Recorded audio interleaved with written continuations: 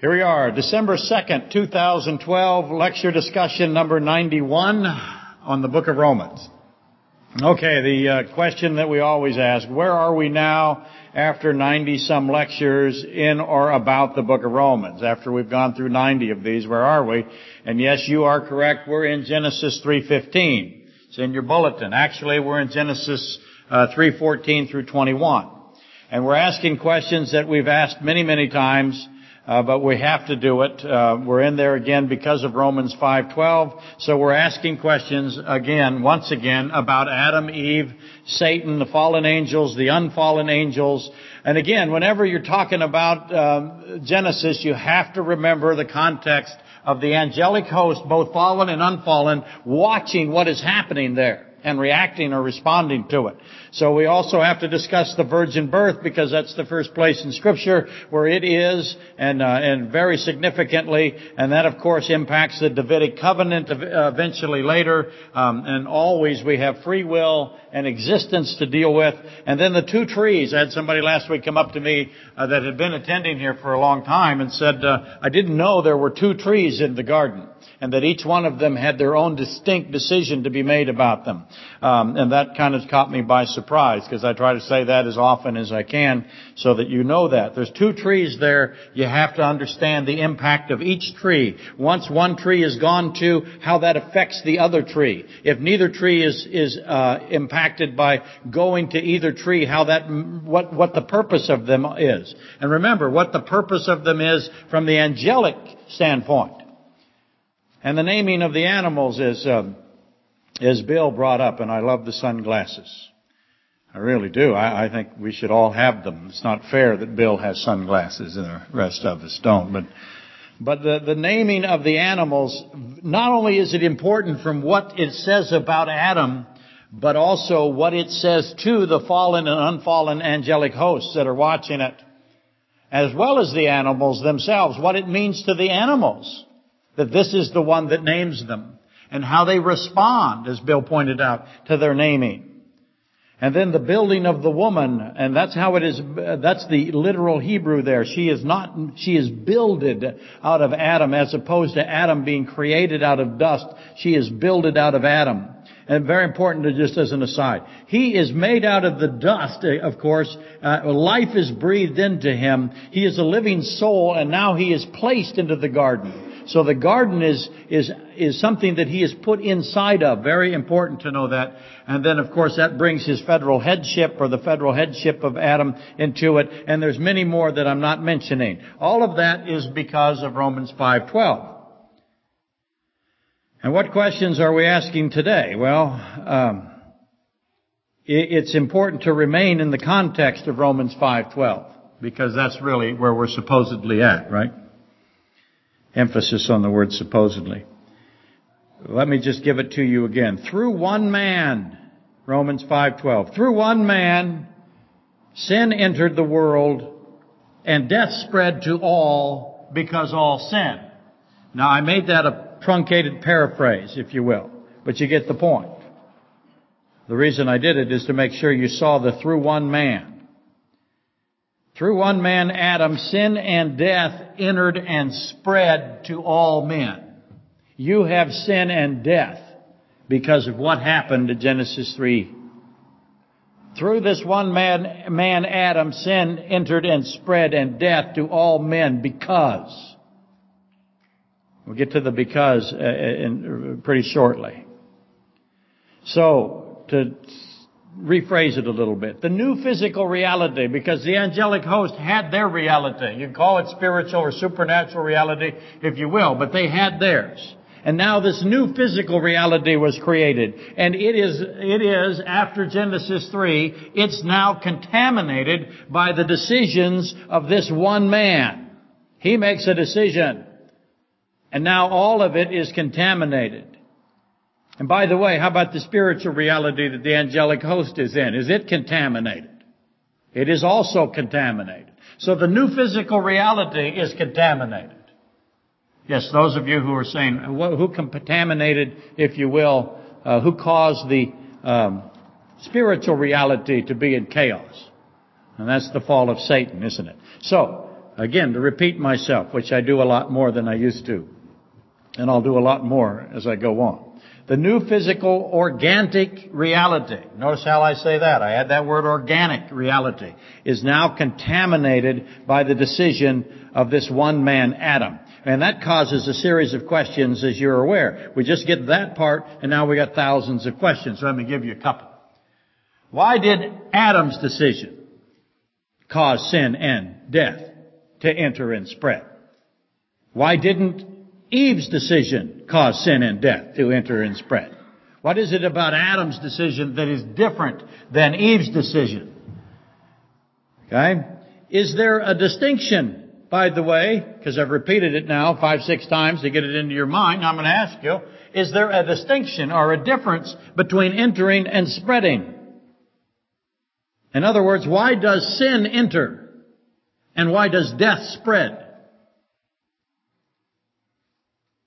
Put another way, what is the importance of because all sin?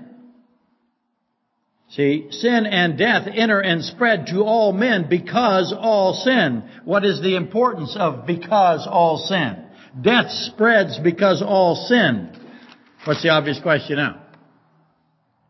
Why? Why do all sin? I always love pastors that do this. It just makes me laugh, and I guess it's my way of enjoying sermons that I don't give, which, by the way, is not easy for me for many reasons. None of them are because I want to do it instead of them. But I particularly enjoy pastors who declare to their congregation, every one of you is a sinner. That's true, by the way.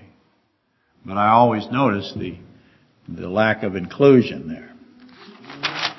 And finally, I heard a pastor say, as you've heard me say in the past, I hope you've heard, maybe you haven't. We have a visitor, don't ask him his name. But I just wanted that to get into the record, so it's now in Australia. But I had this pastor say right after that, you all sin, and your sin is different than my sin. And I just, what stopped me from laughing out loud? I don't know. He was absolutely serious, and I know that he has said it many, many times because I just happened to catch the one time. Well, there's the truth. His sin is not different than theirs. They're all the same. He thinks it's different, which makes his worse. Just to bring that about. Anyway, obvious question is, why do all sin? Why do all of us sin? And it seems like it's incessant. There's very few periods of time in our lives where we can say we're not sinning besides sleeping. Why do all sin? What then is the existence or the relationship, what then is the relationship of free will existence and the physical contamination that came through the one man, Adam? Because there is a relationship, but notice how I say existence now. I say free will existence. Why do I do that? Because there is no existence without free will.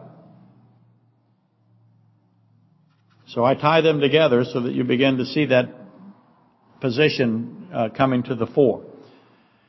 But anyway, when you're asking that final question there, what is the relationship of free will existence and the physical contamination that came through the man? Back you go to where? Back you go to the woman and her decision. Or why didn't sin and death spread through the physical contamination of the woman? Why is it the man has the physical contamination aspect? Why not the woman? And where are we now? Right now. What did I just do to you? I put you into another realm, didn't I? You're right again. I'm watching you. We are discussing the purpose of the virgin birth now. Or the seed of the woman. As well as why the woman did not receive the same sentence at trial that the man did. Or what many will call the difference between undeceived and deceived.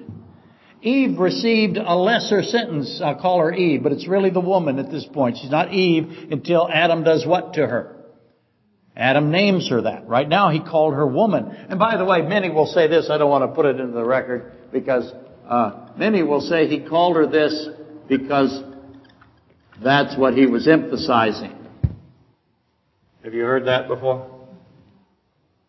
Never heard that? Okay, well then maybe I will put it into the record. I thought everybody knew it. I was saving it. There's a position out there that says that Adam understood that there was a significant difference. Obviously, she had a womb. And woman is womb man.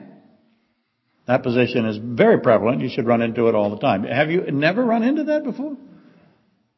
Oh, good. One. That's 10% of the congregation. I'm kidding. Not really. No. Okay, but you need to know that. But why we're in the purpose of the virgin birth as well as why the woman did not get the same sentence as the man. You can make the case that they ultimately had the same crime. They both ate, right? But the man's crime is somehow more serious. Is it because he's not deceived and she is deceived? Yes. Difference between undeceived and deceived. He gets a stronger sentence for many reasons. And we got to resolve that, by the way. Eve received a lesser sentence at trial than did Adam. Got to figure it out. What happened? Why is that? Was it her confession? Because she has a confession. She says this, the serpent deceived me and I ate.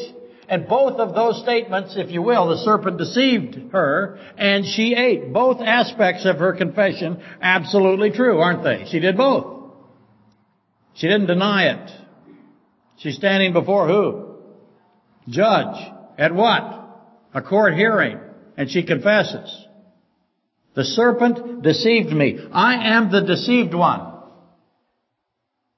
She doesn't say the serpent deceived us, does she? Because the serpent did not deceive Adam. Satan did not deceive Adam. That's very clear in Scripture. So she's standing in front of the judge at trial and confesses, the serpent deceived me and I ate.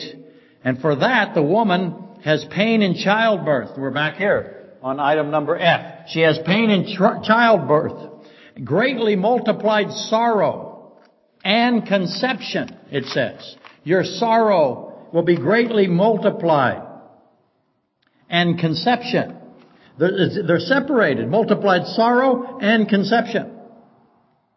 So what's the obvious question there? What's that mean? What does multiplied sorrow mean? What does multiplied conception mean? If that can be done, if we can make that statement, make that position. There would also now be a struggle in marriage. We are so used to marriage being a struggle that we don't realize that prior to the fall, there was no struggle in marriage. Where there was once harmony, a sinless marriage, astonishing as that may be, where there was once harmony, there would now be a struggle. In addition, the seed of the woman is going to come. That does not seem, by the way, to be a sentence that... You follow what I'm saying there? That's not punishment, is it? A seed of the woman would come. That seems like what? A reward. She not only didn't get a harsh sentence, except for the childbirth part and the struggle in marriage part, but definitely she got a reward here. The seed of the woman would come, and he would be at war with the seed of Satan. And I just, as an aside, notice how sin brings war. You have war with others, war with self, war with God. Also notice that it is the seed of the woman. Let me repeat this so you get it as well as I can do it. Also notice it is the seed of the woman against the seed of the serpent. What are those two things? What are they? Those are phrases. What else are they?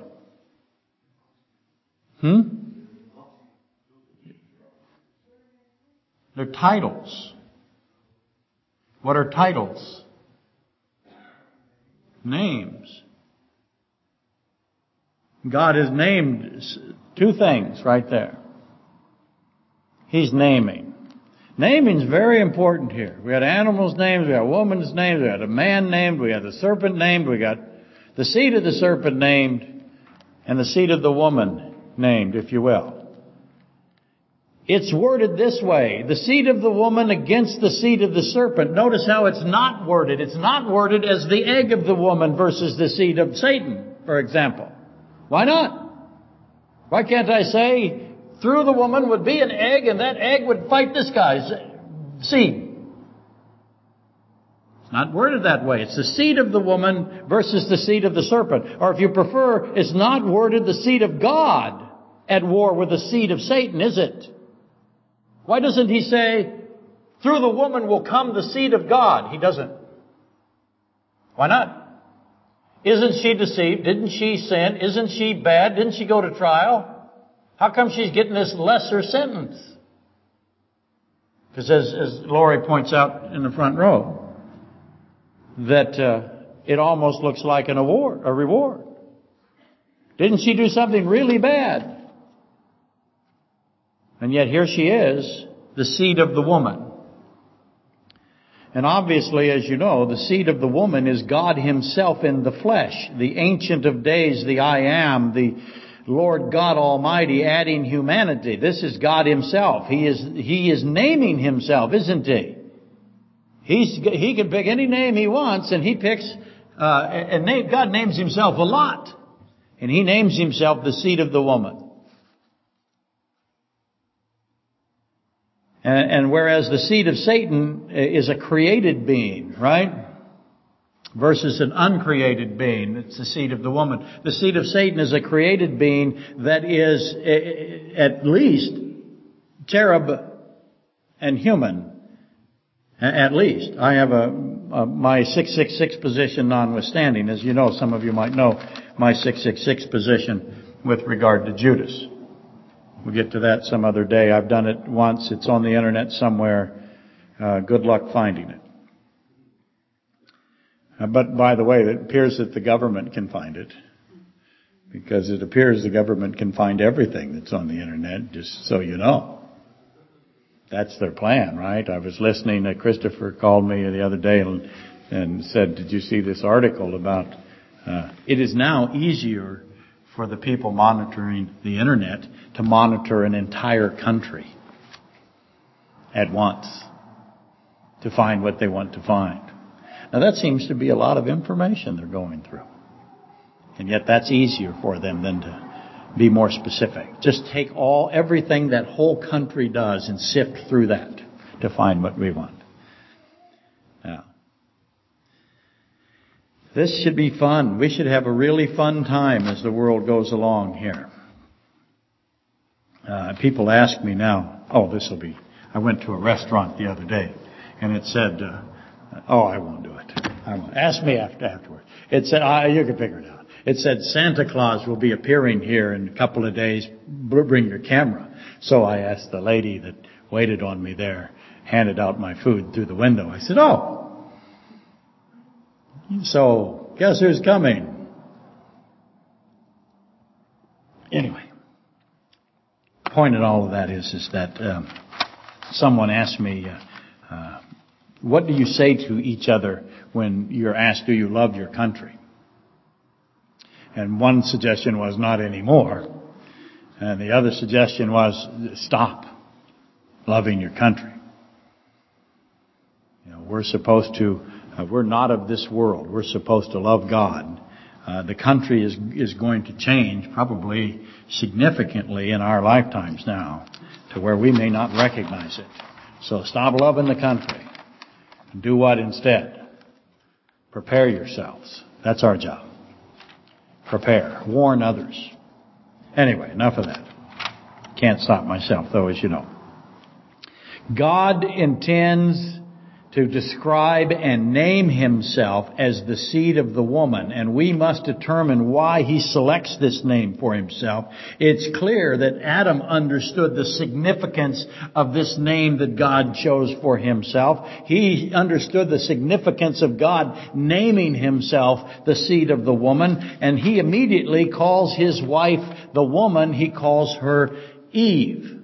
After that, once she's identified as the one who will have the seed of the woman, he changes her name from this. If you take the womb man position, he changes that name. He recognizes immediately that it's no longer good enough, and it doesn't describe who she is anymore in any way. She must be called the mother of all living now. She is going to have the seed of the woman. And that's God's name. So he changes immediately once he recognizes that. Which makes Adam then, by the way, if Eve is the mother of all living, then what is Adam? He's the father of the what? Of the dead. She is the mother of the living. He's the father of all dead, exactly as Romans 5:12 declares. Through one man, death. Through the one woman, life, if you will, or living. Now, yes, I'm well aware that at some point I have got to take on the paternal principle. Not just because of Janet from Oklahoma who wrote in. And you may remember Janet's confrontation with her Bible teacher who taught that Christ's humanity was distinct from the Virgin Mary's humanity. No transference of any kind.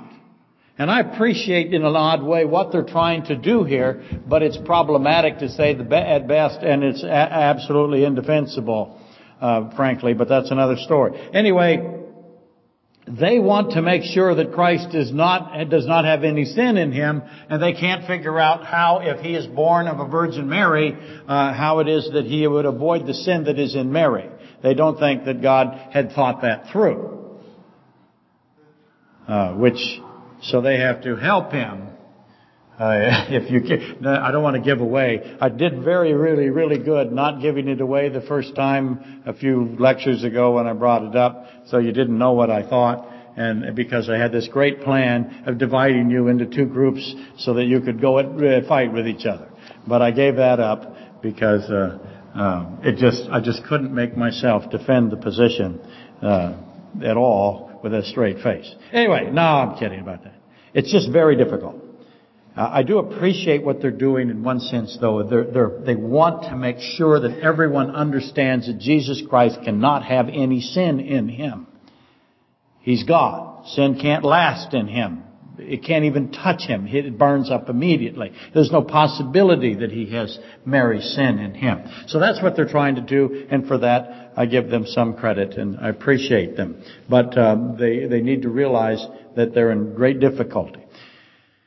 Let me just go through it. Mary was, in the opinion of those who hold this view, though, only utilized by God as the carrier, and the Bible describes Christ as the what in Luke? The holy thing. She is the carrier of the holy thing, right? We can't even understand what it is. It's the incarnation of God, him adding humanity. The only way we can describe it in the Bible is the holy thing.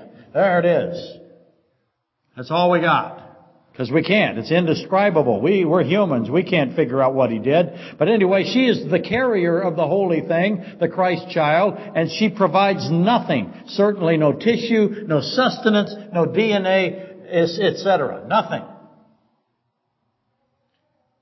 And most certainly they assert that Mary did not supply her own egg. And so now you're left with God either brought his own egg, and I was being a little facetious. What's the word I really want? Disrespectful. Okay. So either God brings his own egg, so he has an egg dispensary somewhere, or he could create it, couldn't he? He could make an egg. I brought that up real fast. Or he supernaturally transforms Mary's egg to separate her sinfulness from her egg, which he could easily do. And obviously God could do all of that. He is the creator of all things after all. He could have set aside one of Eve's eggs. That's a very common thing that you'll find. That when he builded Eve, he said, okay, I gotta save one of those eggs. And he took one of them out or replaced it or did whatever he did. And that, by the way, literally makes Eve who? Yeah, that makes Christ the seed of the woman. See how all that fits together? It literalizes, if you will, Genesis 3:15 and eliminates Mary completely except as a surrogate. So you'll run into that if you haven't already. And you may again remember a couple of weeks ago I addressed this in cursory fashion, I admit. But I do know it's a serious problem for many, or at least for some. And I don't accept the premise that God acted in a way that effectively removes Mary from the process that he established. I'm on the side that says God thinks of everything. And he would have this worked out easily. Otherwise, you eliminate the purpose of the virgin birth entirely if you keep carrying the argument. And the virgin birth is what in Scripture? What is it? The phone is never for me, is it, Marie? But just in case it is it for me? No, rats.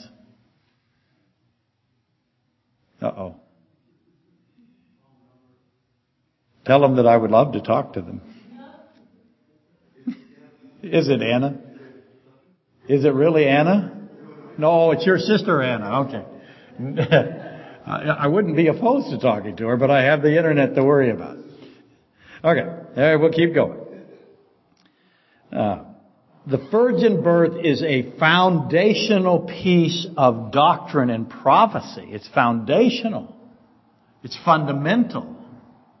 And God could have eliminated Mary and made her a surrogate, brought his own egg, done all of that supernatural, and it is an incredible event that we can't even understand. But that, by the way, leads one to a God of the gaps defense posture, and I see that as something you really don't want to be in here. I submit that God did exactly what the Scripture says. Duh. Okay? He selected a virgin Jewish girl to give birth to the Messiah. He selected a virgin Jewish girl to be the seed, to put the seed of the woman inside, if you will, the King, the I Am, God Himself. And so He did eliminate somebody from the process. Who did He eliminate? He eliminated the man aspect of it, didn't He? All men.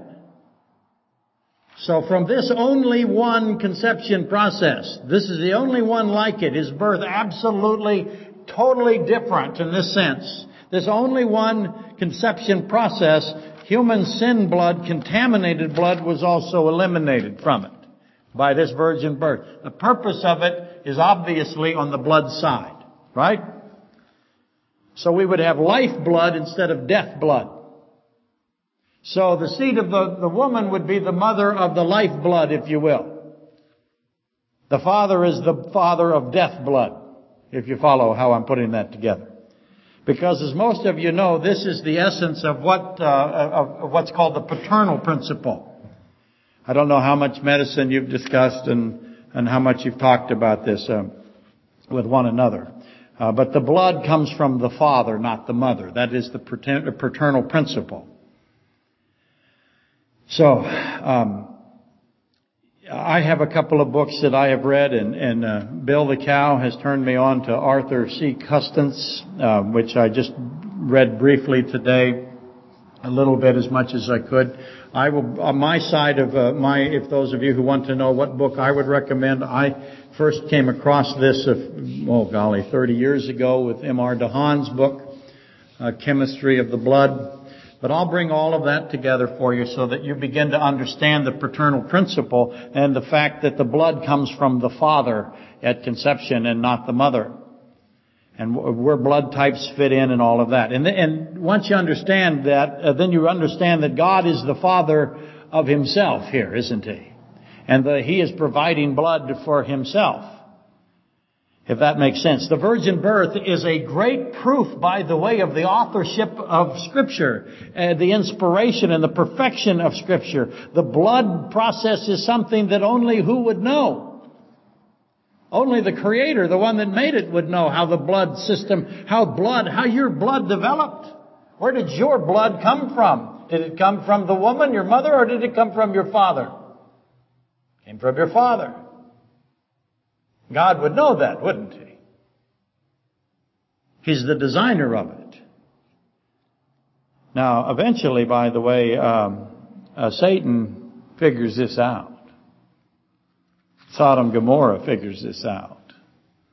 And we now, our generation, has certainly figured it out. But at the time this was written, the only one that knew, maybe Moses, you can make the case, because he is brought outside of time, and he's obviously, his head is expanded to take knowledge we can't even begin to understand. Maybe Moses had it worked out. But we now know the blood is through the Father. Paternal principle. So more on this in coming lectures. For today, I just want you to recognize the significance of the blood origin process. The mother provides no blood. Tell your children that. Fathers. So they'll appreciate you. The fact that the mother provides no blood, by the way, satisfies the Davidic covenant issue for you now. Because they say Hosanna to the Son of David when they see Christ. It's very important that He be what? Son of David legally, in some way. Very important. And then you understand the blood of the sacrificial system better when you see how this all works. And the genealogies. What's the purpose of all these genealogies? Why do I have genealogies if Mary is a surrogate and not involved in any way? Why do I have a king of David? Why do I call him Son of David? Because that's one of his names. By the way, where did the name Son of David come from? God named Himself Son of David. That's how it all works. And then, of course, you have the seed of the woman prophecy along with that, and the communion symbolism. Why do you take communion if blood isn't important here?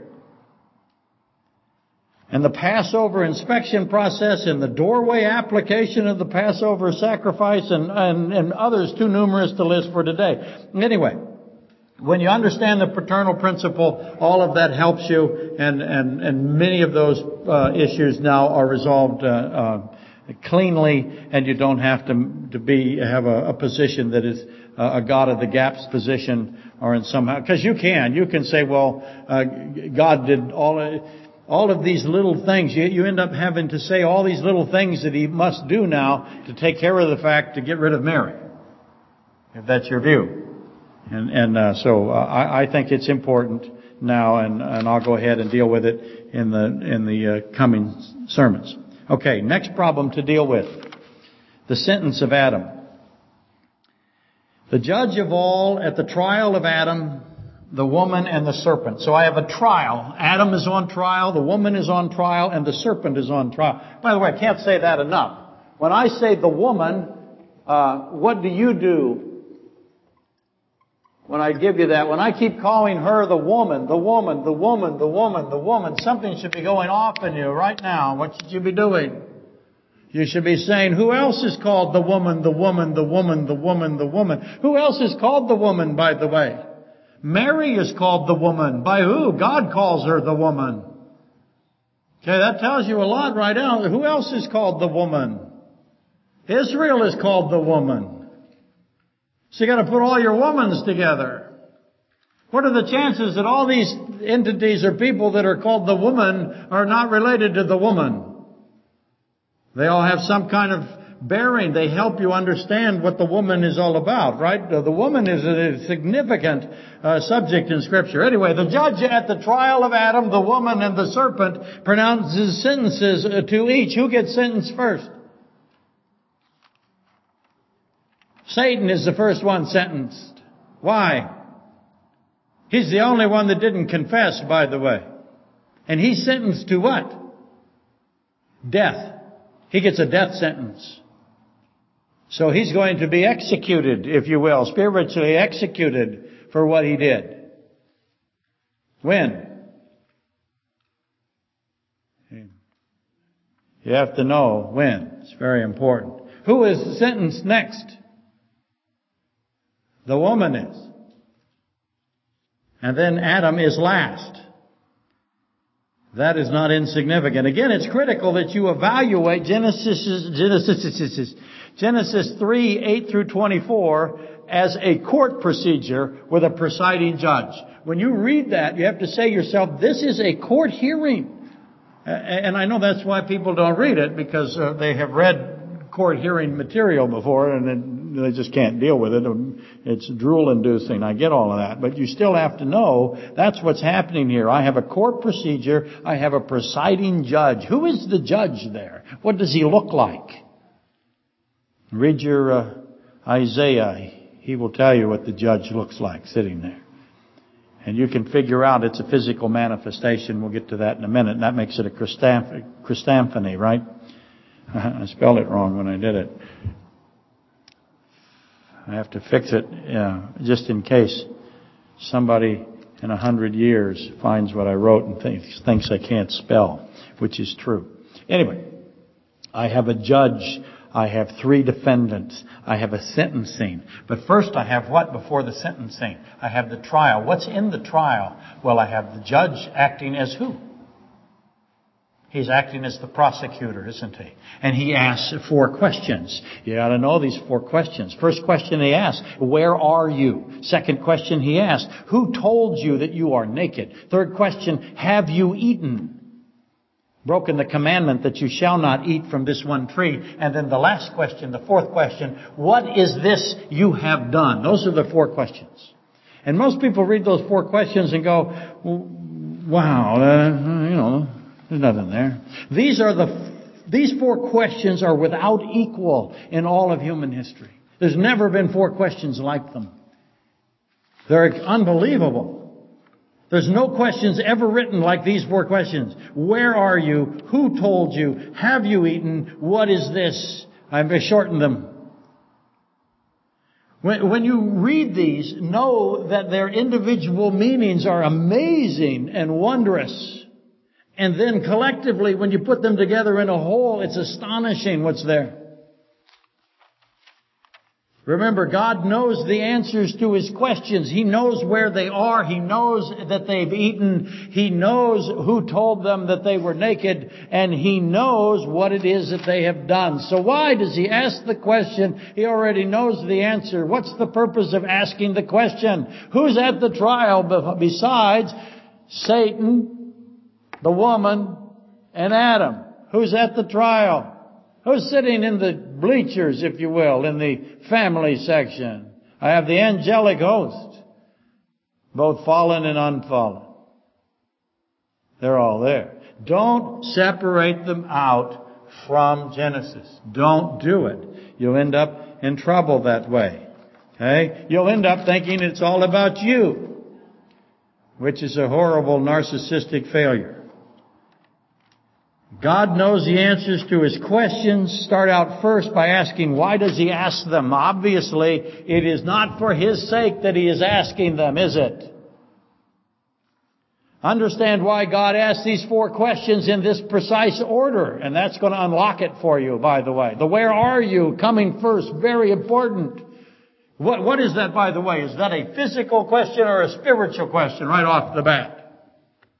Or both? But today we need to look further into Adam's sentence. So let's do that. All the rest of that was just to get you here. You ready? Genesis 3, 17 and 19. The sentence of Adam. You have a crime, you have the trial, you have the sentencing, right? All of that happening. And we're in the sentencing of Adam right here. So let's read it. How complicated do you think this is? You'll spend your lifetime just trying to solve where is you, much less who told you. What is this you have done? You have to define the this. Bring a lunch. So this is going to be amazing. 3 verses.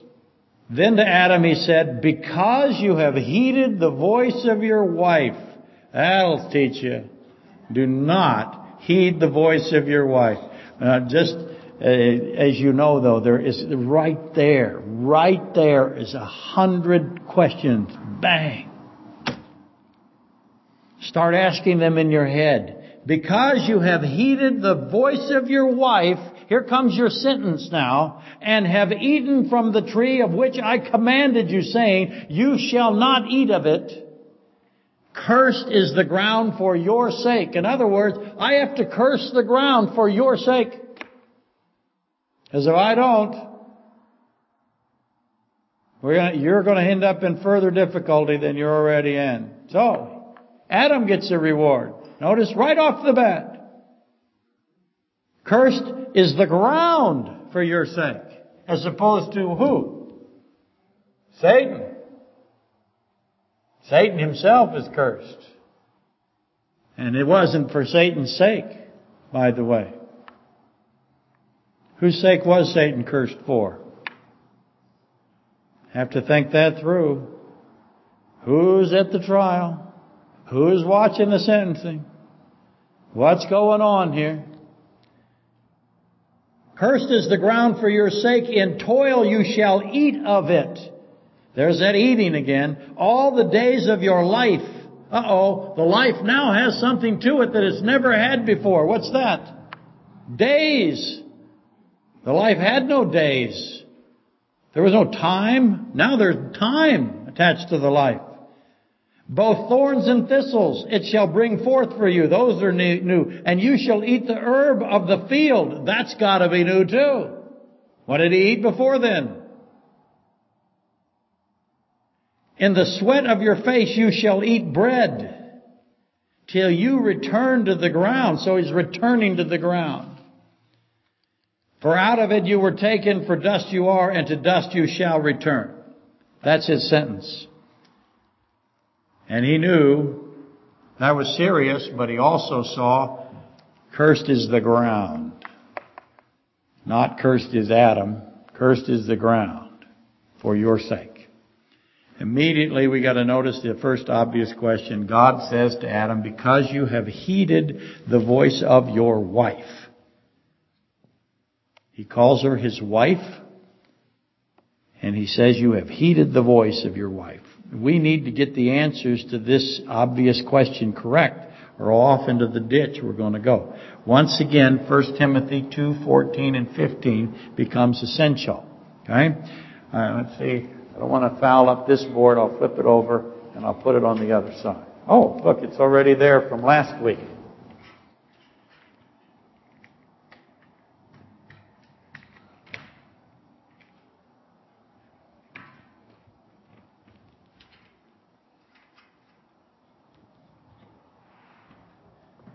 Okay. 1 Timothy 2:14 and 15. Let's put it right here. 1 Timothy 2:14 and 15. Here we are. It's very important to know. Adam, it's essential. Adam was not deceived. He's not deceived by Satan, and that makes Adam unbelievably wise. Unbelievably intelligent. This is an incredible person here. And the angelic host knows we've got somebody that Satan did not deceive. As opposed to them. And they know it. Timothy makes that clear. That makes Adam unique, singular, wise beyond imagination. And he's also not deceived by Eve. Not deceived by Satan, not deceived by Eve. Not deceived means not deceived ever in this event. So, gotta know that. It's essential. And the impact that has on this story. What does it then mean because you have heeded the voice of your wife? Did his wife fool him? No, that alone makes him the only man who ever existed whose wife did not fool him.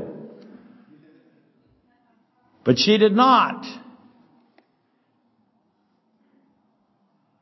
So when he heeded the voice of his wife, though, that is a sinful decision, because that decision caused his sentence and also caused death to spread, sin to enter, right? So the obvious question is this: what did the woman ask for?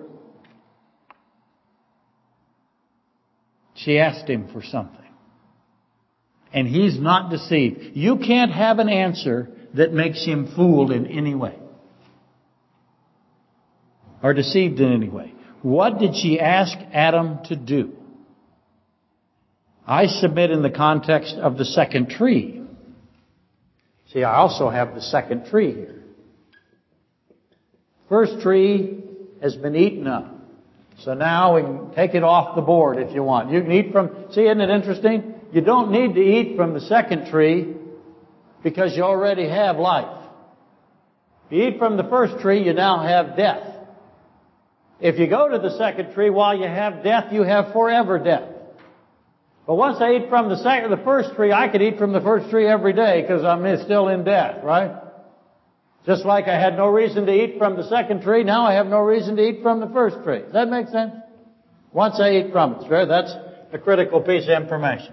But I submit that the second tree not being taken from Genesis 3:22 through 24 and 1 Timothy 2:14 and Romans 5:14, Adam, who is a type of him, when you put all of those together, the fact that the second tree hasn't been eaten from, the fact that Adam is not deceived, and the fact that Adam is a type of Jesus Christ, when you put those three together,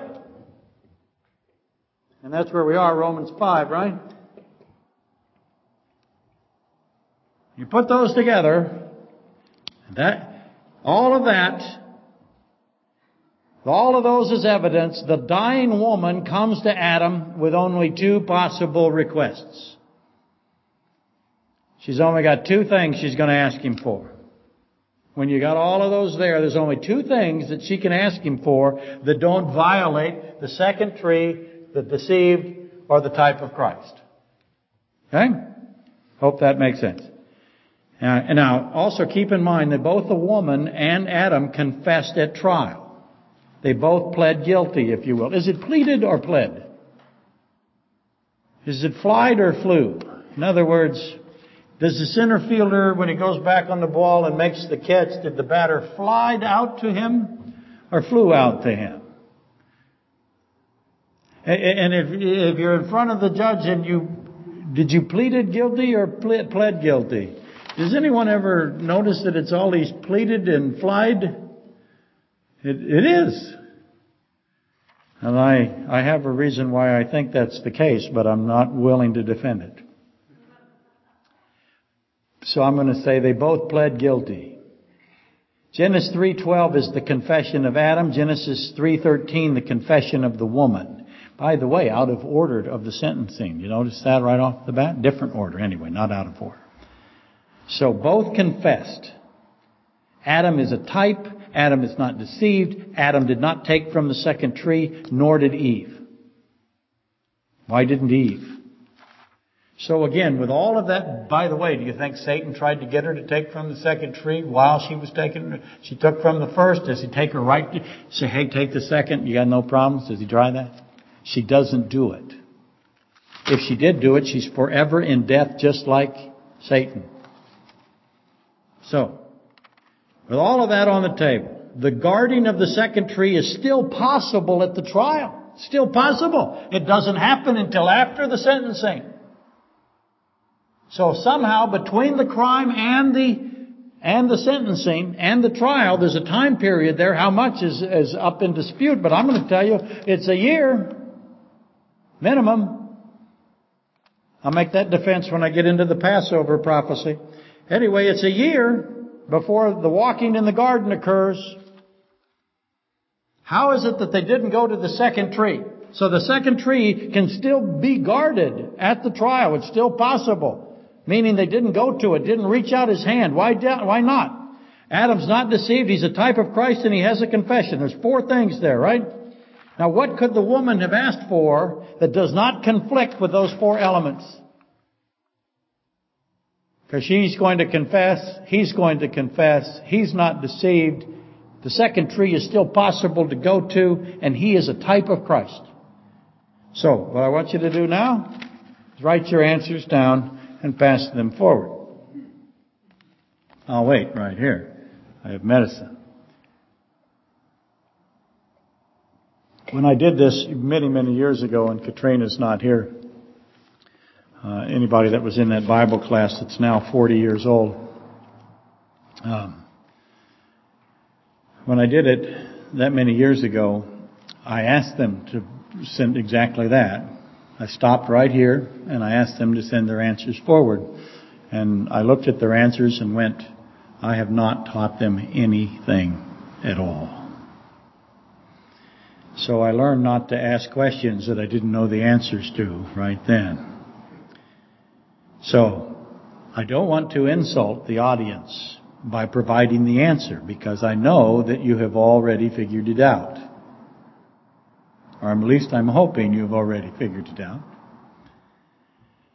I want you to figure it out without me giving it to you. But on the remote possibility that the visitor doesn't know, but you can't ask the visitor his name, and he will not admit that he's a visitor, and he certainly will not tell you what he does. But there's also people listening by the internet that might need a teensy little small clue. So I'm going to give you a teensy little small clue now. I'll remind you that if I have a New Testament question, what do I have? I have an Old Testament complement, don't I? All I have to do, if I have an Old Testament question right now, I have a New Testament complement. So all I have to do now is find the New Testament complement to what possible two questions could the woman have asked the man who is a type of Christ. Adam as a type means what? Somewhere in the New Testament is what? Where Christ does this. Where Christ fulfills this.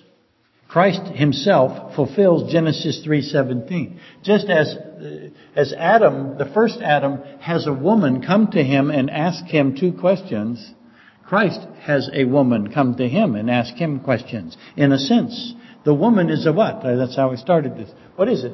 Go find out. Well, I wrote it on the other side. Every place there's a woman mentioned, you have to put the woman with the woman. Right? Put all your womans together. I told you that already. So that's one of your clues.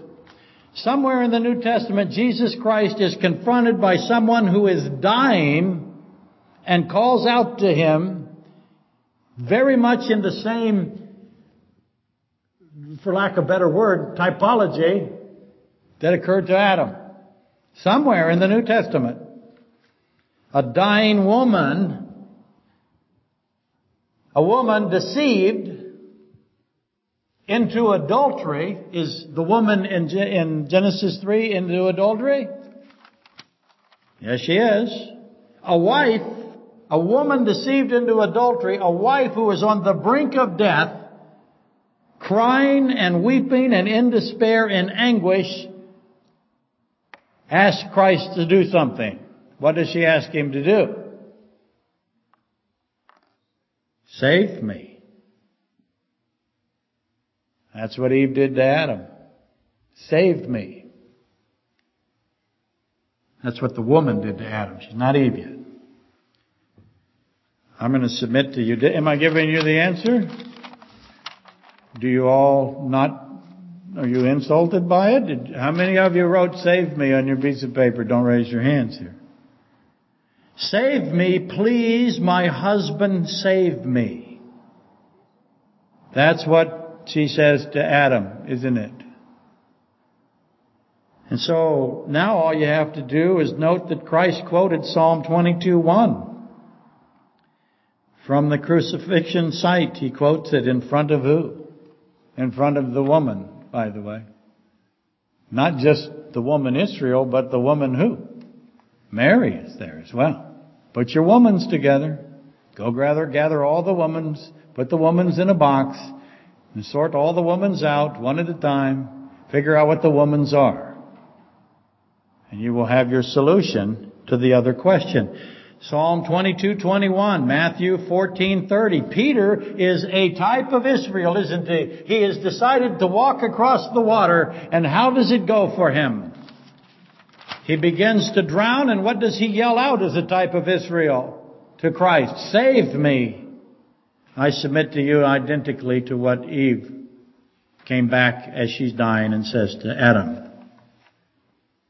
Peter is an incredible type of Israel, and you have to understand that, especially at the last chapter of John, when, do you love me, do you love me, do you love me? You know all things. Finally, he answers that Christ is omniscient God as a type of Israel. It's the last thing that Israel will do when they are surrounded by the world, about to be extinguished. What will Israel scream out to Christ? You are omniscient God, save us. And what will he do? He will reach out to them, quickly save them, and say the exact same thing he said to Peter. Why did you doubt me? Okay? Revelation 12:13 through 17. What's that? That's Israel defined as who? Called what? The woman running from Satan at the end of the age.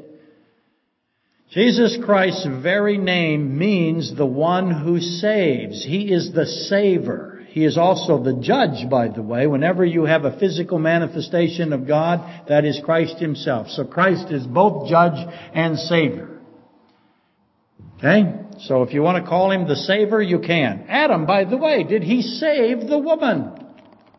No, he did not. Adam did not save the woman.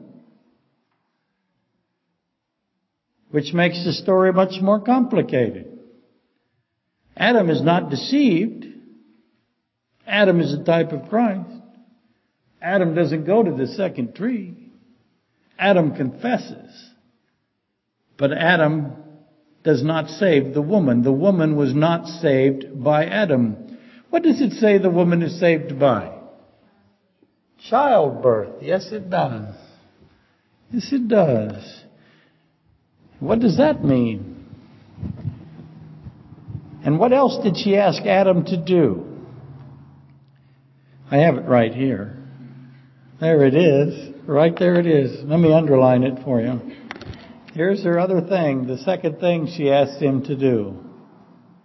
And this tells you the difference between Christ and Adam. Your clue, by the way, is Psalm 22:1.